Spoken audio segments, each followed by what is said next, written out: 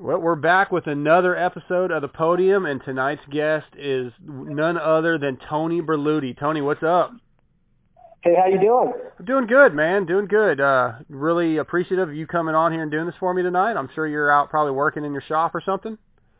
Yes, sir. That's exactly. It's hot and humid here in Vegas. I know you guys know humidity where you are, but we don't. It's usually dry, but it's been humid and hot here. Yeah, the humidity is what sucks it out of you, man. I've got to go out in my shop in a little bit and tear my bike down, and I'm really not looking forward to it.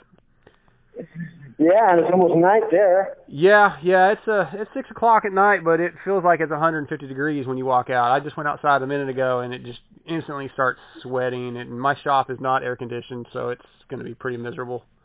Yeah, I don't have air conditioning either. I just suffer. But anyway, I got a swamp cooler I could put up, but I just suffer. But I get it done. It's good. I can't complain. It's not too bad. Right. Well, our topic tonight is your top 3 favorite moments in your career. So I'd like you to tell me what your number 3 is and give us a little explanation of why it's one of your favorites. Okay. Well, so you're saying from number 3 to number 1? Yeah. Let's start from 3. Okay. So probably the third one would have been 1997. The first national of the year was at Glen Helen, and I was working with Mikhail Pichon, and he managed to get the overall for the day. So that was really kind of turned out really good. You know, I mean, that was our first national together on a 250. So managed to pull that off. So that was pretty epic. Yeah, I would imagine that's a pretty gnarly experience the first time, you know, and just like what a high if you're getting your first overall like that. God. Yeah. Well, and for him, you know, I think that was his first 250 overall too, because I think that was his first. I think that was his first year on 250 in the big class. So yeah, okay. it turned out good. You know, like. You know, there's good guys there, obviously, all the top guys. And then he went on to do pretty well in the whole series, you know. So, but anyway, yeah, that was probably be number 3 for me. That's rad. Yeah. Okay. Well, what's number 2? Well, that's a tough one between the two, but I would have to say number 2 would probably believe it'd be 1994 Hangtown, and I was working with Damon Huffman. And we had a really good relationship and stuff, but mainly that might have been the first national too. It would have either been Glen Helen or that one that year. I don't know exactly, but because I grew up in, you know, which is so I considered Hangtown my local because that was the closest thing to Nevada. So I had been going to Hangtown my whole life, you know. So when Damon managed to pull the overall off. Yeah, that was an amazing day. Also, you know, how it all went down. I mean, it was a fight. You know, it was like came down to the last lap as far as for the overall. I think it might have been with one of the pro circuit guys or something like that. But he pulled the overall in that race. So that mainly because of a lot of people I knew were up there and stuff. So that was fun. Yeah, very meaningful. And being like you say, your home track technically, and your friends and family probably. Yeah, that's pretty rad too, man. Yeah, you just got to experience so many great things. I mean, you live a life that a lot of us wish we could have, you know, been involved with. Well, thank you. And you're right. I was very blessed, and I do have. I mean, I did it for so long, I guess, but in that interim, I didn't. You know, I wasn't like a Skip Norfolk or whatever where I won a lot of races, you know, with a McGrath or something like that where we won a lot of races. I mean, Huffman, you know, won a lot of races in Supercross and stuff. But I mean, but I did. I feel very fortunate on the wins, you know, that I got. And winning's not everything, but it sure is fun. Yeah, and especially when you're doing it with somebody that you have a good relationship with, like you said with Huffman. I mean, you know, sure. if you were working with a rider that was a total, you know, dill hole, then it probably would be kind of a damper on your career. Oh, for sure.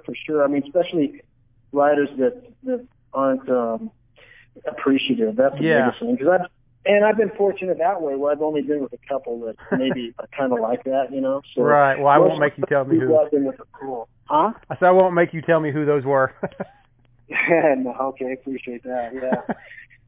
And then the number one, I would have to say was this year at Daytona was Justin. You know, he the day started out so, you know, good from the minute we walked out on the track. You know, we were walking the track together, and the track flowed really well, and just, you know, some of the things, you know, I just felt good from the very beginning, you know, and then the whole day and the whole night went really well. He threw down good lap times during qualifying practices, and then he went out and won his heat race, and then got a great start in the main event. And I think the number one thing that made it so special was just the industry in a whole, you know, love that guy, and there was so much response, you know, at the end of the race.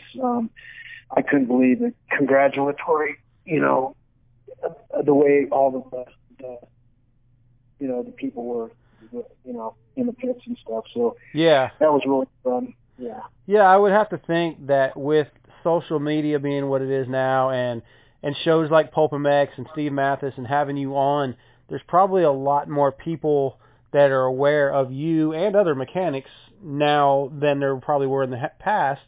You know, like everybody, like you said, knew who Skip was basically, but maybe not everybody knew who Tony Berluti was. But now with the fan, like I said, and the social media, I would assume you got a ton of that, you know, outpouring of affection and congratulations too, you know, and which something you probably wouldn't have got 20 years ago.